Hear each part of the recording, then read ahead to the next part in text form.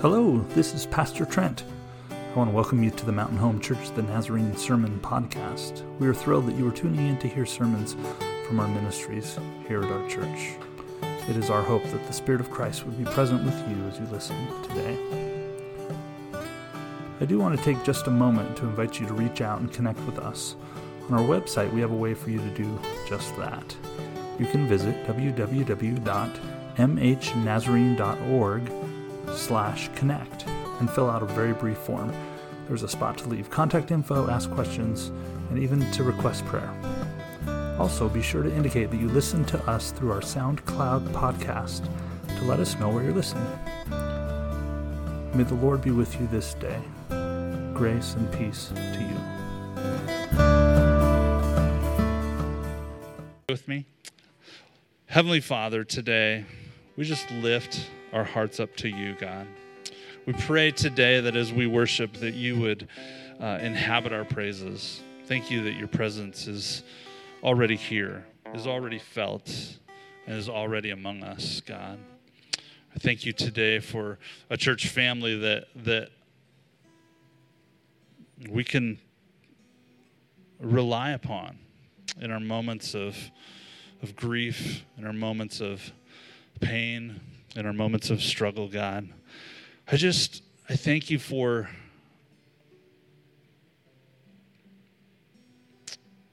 how your presence pervades this place and allows us to just be the people of God together for one another and among one another, God.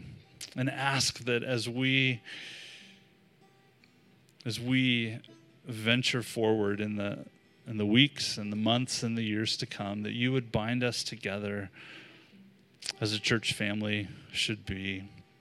Lord, today I want to lift just praises up to you. Thank you for your love in our lives. Thank you for how you minister to us and how you speak to us and the grace that you extend to us, God.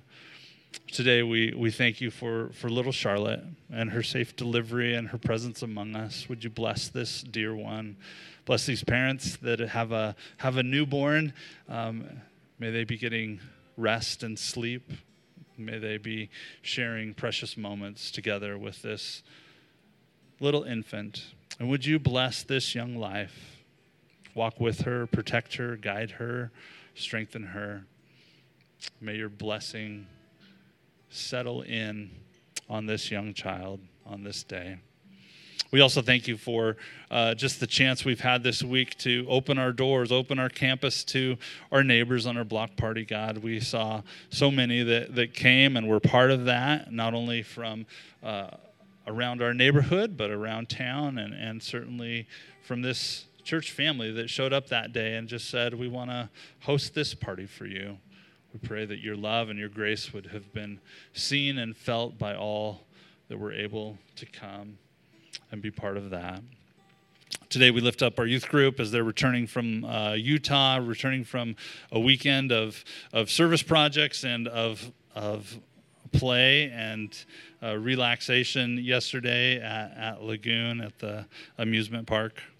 Pray for safety for their trip home and pray for these tired bodies as they venture across the roads. Give them patience for one another and endurance for the day and bring them home safe to us. We lift Pastor Debbie to you as well. As she's on vacation, may this time that she spends away be a moment of rest and renewal, a time to recharge her batteries, a time to connect with Kevin and spend that time away. Lord, we also lift to you the family of Vernon Chambers, whose memorial we celebrated just yesterday, and ask that you would be with this family, be with Terry and Rebecca and all of Rebecca's family as they mourn and grieve, but as they also celebrate the homegoing of this one that they love so much. Be with them, walk with them in their days. May they know the grace and comfort that only your Spirit can bring. As we turn our attention to the word today, Father, we ask that you would be with us, that you would speak to us, that you would speak directly to our hearts.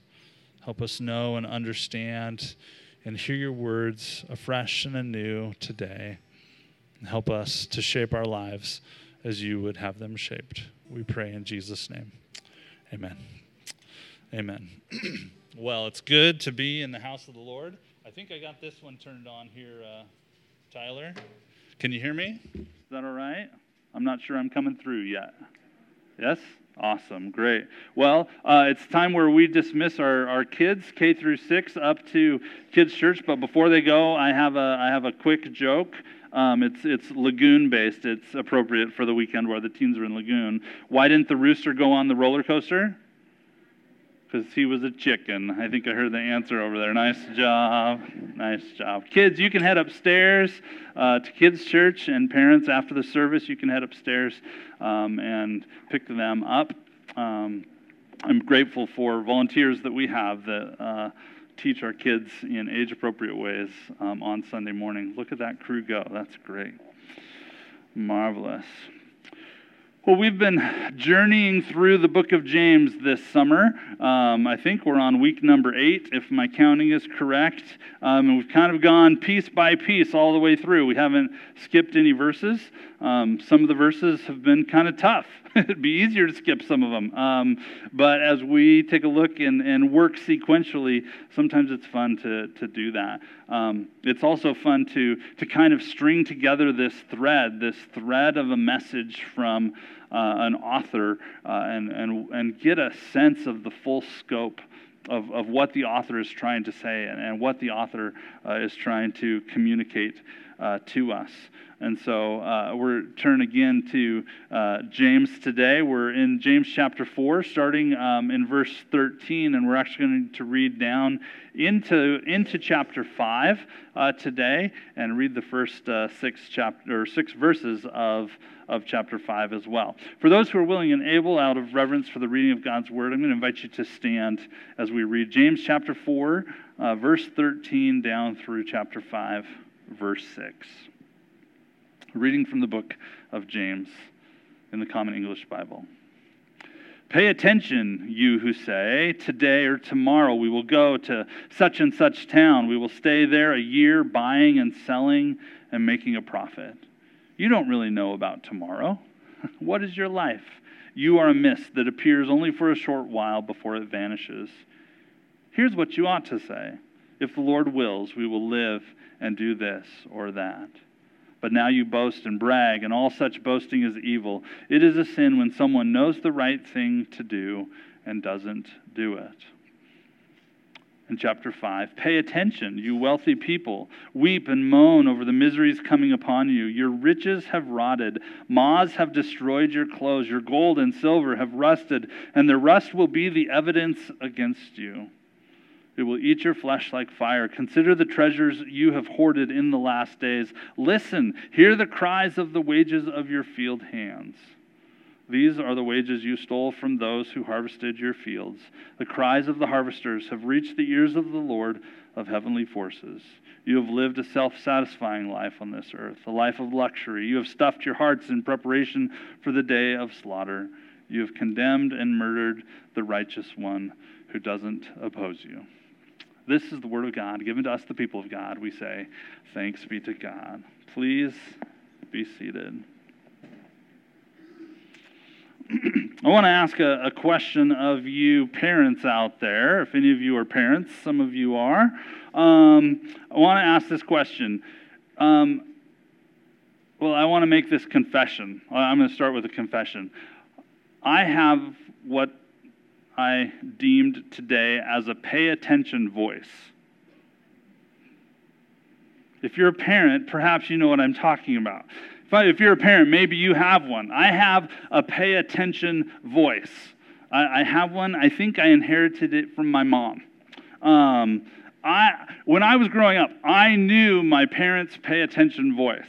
Right? I mean, they had a voice that they normally use. They have a voice that was normal tone, normal pace, normal volume. And then they had the pay attention voice. Right? It could strike the fear into the hearts of the children in the room at a moment's notice. It would make you sit up straight. It would change your behavior in an instant. Whatever it took, you were going to try to get mom or dad out of that pay attention voice. Does anybody know what I'm talking about here? Okay, some of you are raising your hands. Others of you just aren't admitting it. So, appreciate that. This passage has two of these moments where James is like, pay attention. Look out. Listen to what I am saying. Both groups, in these two different sections that we read, both groups are asked to pay attention in the same manner. The Greek words that the author uses, that we get the New Testament in the Greek is the oldest language that we can go back to. Those words are literally translated, come now. Come now. Let me have your attention now. Listen to me right now. Hear what I am saying to you. Even though they're addressed in the same way. I have one author that I read, Douglas Moo, suggests the first group are likely believers. That he's talking to people who know the way that they should act. And particularly if you look at that very last verse of that that first section, he says, it's a sin when someone knows the right thing to do and doesn't do it. This first section is written to those who know what they ought to do. The second likely are not. The second is a group that doesn't have a faith, that doesn't necessarily, haven't figured out the way to act. One group is all about the plan. The other group is kind of enjoying the riches of the plans of the past. The first group seemingly knowing what to do. The second one not kind of having a clue. The problem of these texts as we take a look, and oftentimes as I prepare a sermon, I like to ask the question, okay, where's the problem that we find here? What's going on? What's the problem that we see in the text in front of us? At the first brush, there's not much of a problem. At the first brush, there's just a group that likes to make a plan, right? First, I like to have a plan. I like to move on that plan. We're going to do this. We're going to do that. And the second group is just the wealthy group. Is there something wrong with being wealthy? Is there something wrong with having lots of money? And on the first brush, I would say that no, these two inherently, necessarily just where they're at. There's nothing wrong with that. I certainly love a good plan. I know people who are wealthy, who have accumulated over a lifetime means, and that are pretty well off. In fact, considering kind of our global economy, and you think about all 8 billion people who cover the face of this planet Earth, we in America have a large percentage of people with roofs over our heads, running potable water in our homes, with services at our disposal. When you look at the global economy, even our station in life, even the privilege that we have of living in this country, we're quite well off, right? When we dig a little deeper into these two passages, when we dig a little deeper into what James is saying, we see something a little bit different. The real warning of the first section has to do with this arrogant posture. We're going to go here. We're going to go there. We're going to sell and trade these things. We're going to make a bunch of money. We're going to buy the big house and get the cool car. The plan is to move here and to go there and to accomplish good things. To make all these plans and to have them set in stone and to say, the goal of this is that we're gonna do well. Did any of you in your high school class have the one kid that thought that, and in my class it was a he thought he was going to make a bunch of money? I mean, he had his plan. He had it set out. He knew what he was going to do. He knew that the career path that his life was going to take and that he was going to find.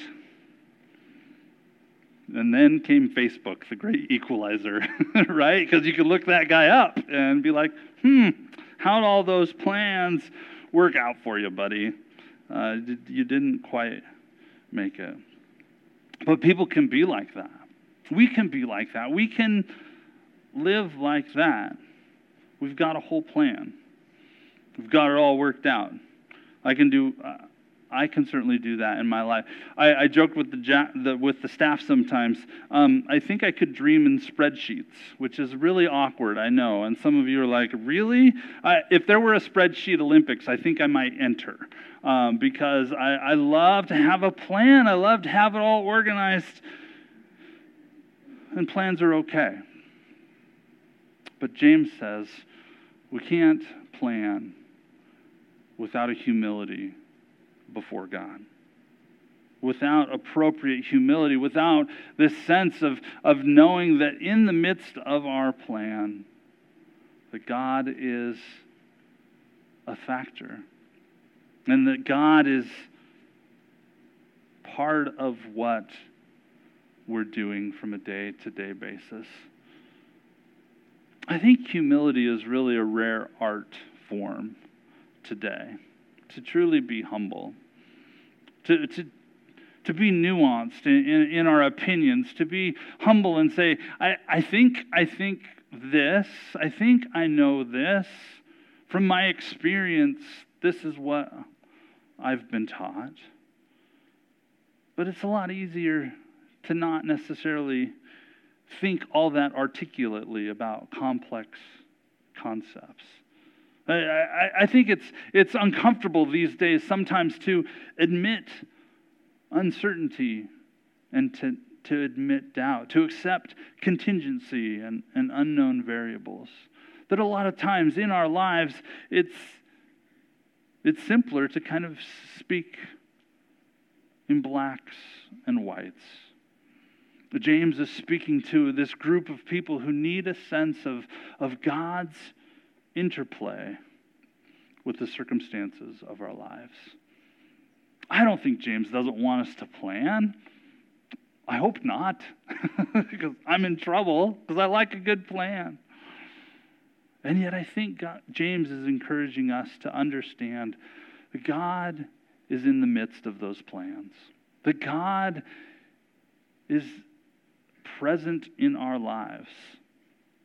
And for us to have a sense of humility in our planning. I think that humility is keeping a reasonable view of ourselves. Keeping a reasonable view of ourselves and our plans. Not in a self-demeaning or demoralizing way, a self-abasing person. But simply being reasonable with ourselves. The second group of people that James kind of snaps his fingers at, that was my mom's thing, especially when she was on the phone. If you heard mom on the phone and she was snapping, that meant it was time to turn the volume down just a little bit. But James gets the attention of this second group of people, the wealthy.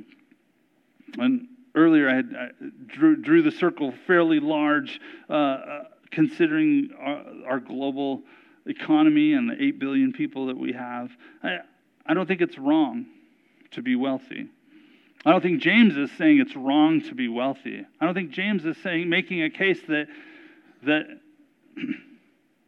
if you've done well in this life, that something's wrong with how you've acted. Again, Douglas Moo says this: both paragraphs condemn a pursuit of wealth that fails to take into account the reality of God and His will for humanity.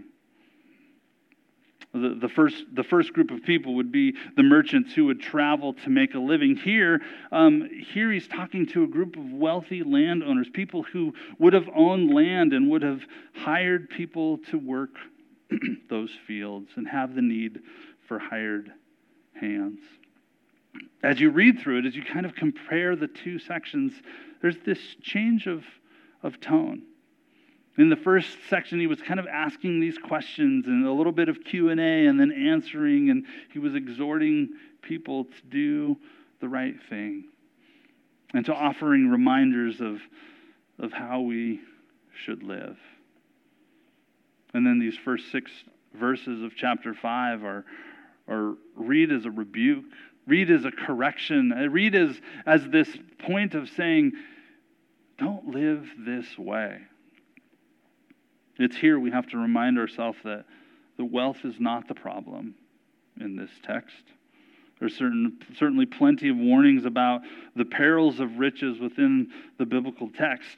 Not the presence of them, but the love of money. What does it say about the love of money? It says it's the root of all evil. It says, don't store up for yourselves treasures in heaven. James's warning in chapter 5 is the sinful use of those riches and wealth. He talks about endless accumulation. The sense of when I really arrive is when I reach here. When I have my own business, or when I have this car to drive, and someone arrives there, and then what do? Well, I'll really arrive when this happens. And then the pursuit for the next goal, the next milestone happens. And there's this endless cycle. And the second thing that he talks about is unleveraged resources. That when we have these means, when we have this wealth, that it just sits there. That these resources that sit and aren't used and aren't put to good use. It says this, their rust will be evidence against you. That when our resources sit and have no purpose and have no means, it will become evidence against you. The third thing he talks about is taking advantage of the marginalized. Stripped down wages for the workers of the field. That when the wealthy, when these landowners would hire these field hands and give them scraps for wages, that was something that James said, this isn't right. This is not how we're meant to live. He then talks about self-satisfying, luxurious lifestyles, being so indulgent. It says it's like, I'm going to read this one because it just cracked me up. You have stuffed your hearts in preparation for the day of slaughter. It's like they're fattening themselves up for the day of slaughter. And the final verse says this. It says, you have condemned and murdered the righteous one who doesn't oppose you. Now, in my mind, when I think of the righteous one, my 21st century brain goes to Jesus. And commentators really believe that that's not really what they were talking about. That James wasn't meaning to introduce the person of Jesus here, but that's when he says the righteous one, he's talking about those workers. He's talking about those people that had invested in his fields, that who hadn't opposed them but had worked for them, but the landowner had just taken advantage and abused them and mistreated by the wealthy. And the question for us as we read these texts is, how does this speak to us? How do we now live today? What do we do? James has snapped his fingers to get our attention. Come now, he barks. Pay attention, he says. And then addresses these two divergent groups of people. The arrogant, who had devised this plan in order to make a lot of money. And had planned so much that they had not left room for the interaction and the guidance of God. And the second group, the wealthy, who had abused their means. What do we do today? How do we live today to remain faithful?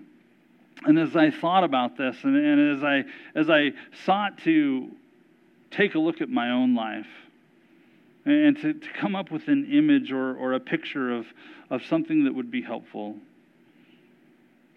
what came to my mind is living a life with open hands.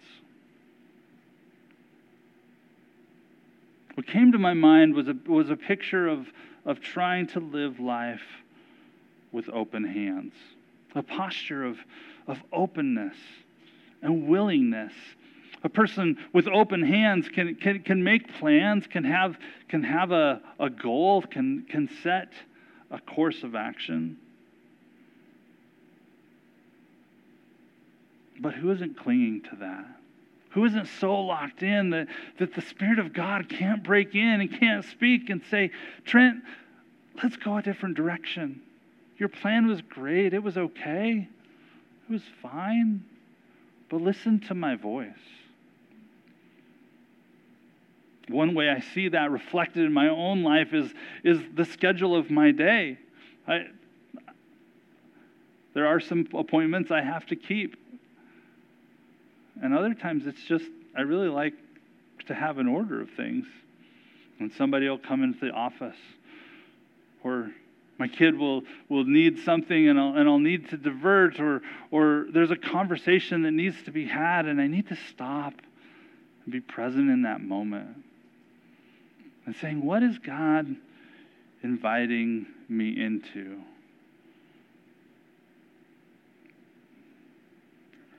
I've joked before that I'm perfectly willing to be spontaneous at any time. Just give me a couple days' notice, and I'll put that on my calendar, and we'll spend that 15 minutes being spontaneous. And then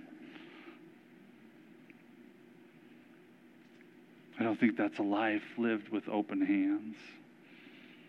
To say, God, where are you moving? What are you doing in this moment? How can I connect with this person in front of me? How I thank God for a wife who challenges me in that way and says, come on, Trent, be spontaneous. And who also challenges me to say, could God be doing something here in this moment? This predetermined, I've got this all figured out posture is really just, I like to veil it as having a plan, but it's really just arrogance before the Lord.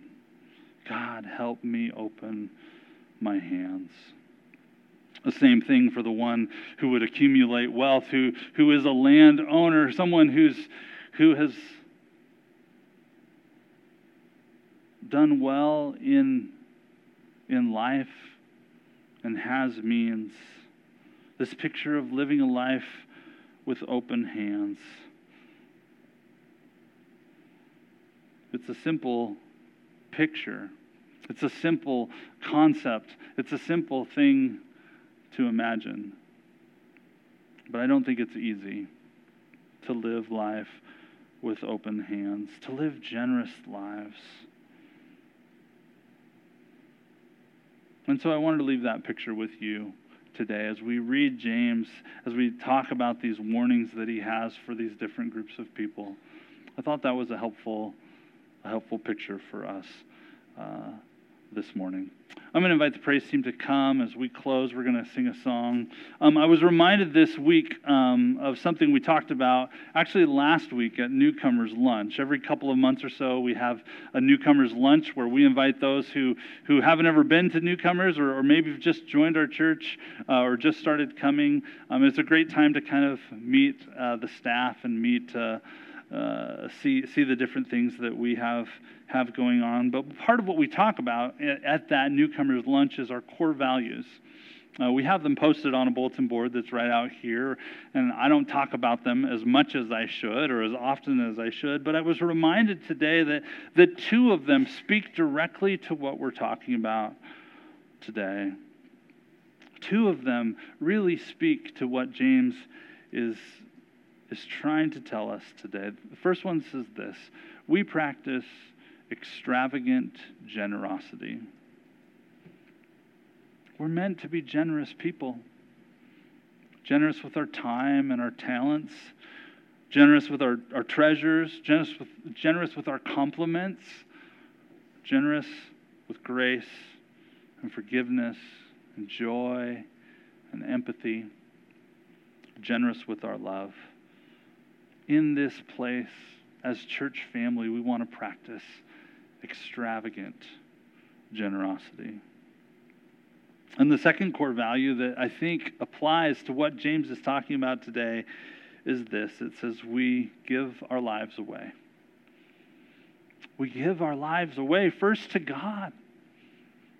First to God in our plans and in our planning and in the things that we have scheduled, in the directions that we think we're going. We give our lives away in a humble and open posture to what God has for us.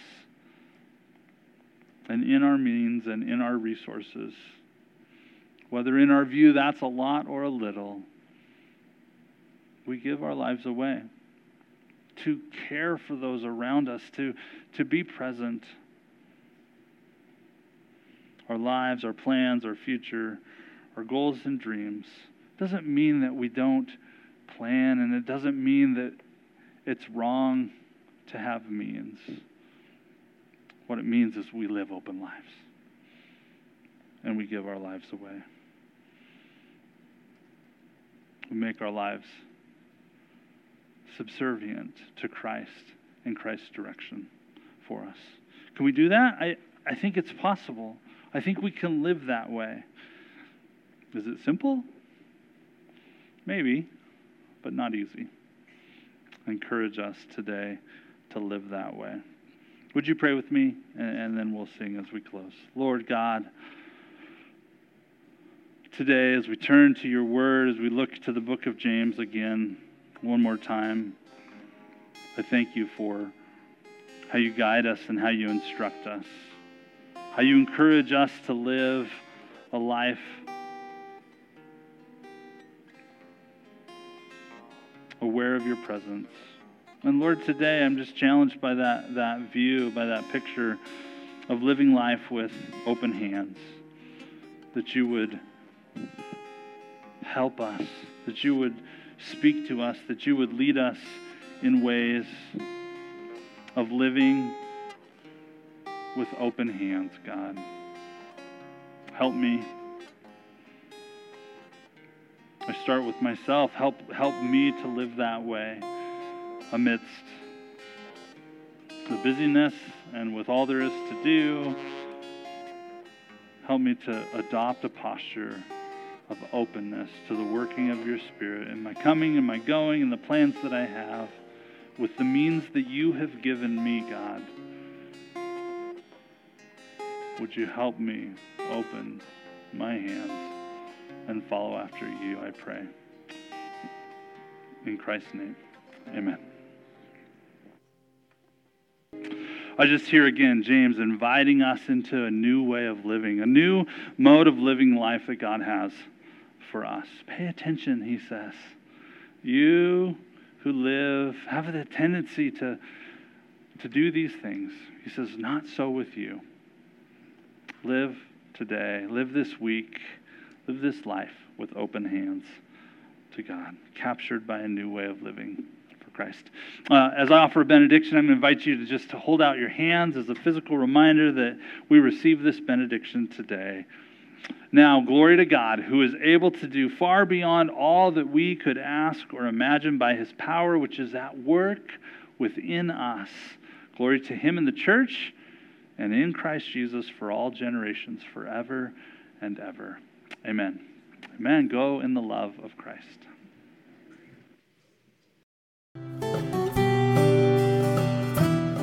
Thanks for joining us today on the Mountain Home Church The Nazarene podcast. Don't forget to visit us at mhnazarene.org/connect if you'd like to connect with us, and have a great week.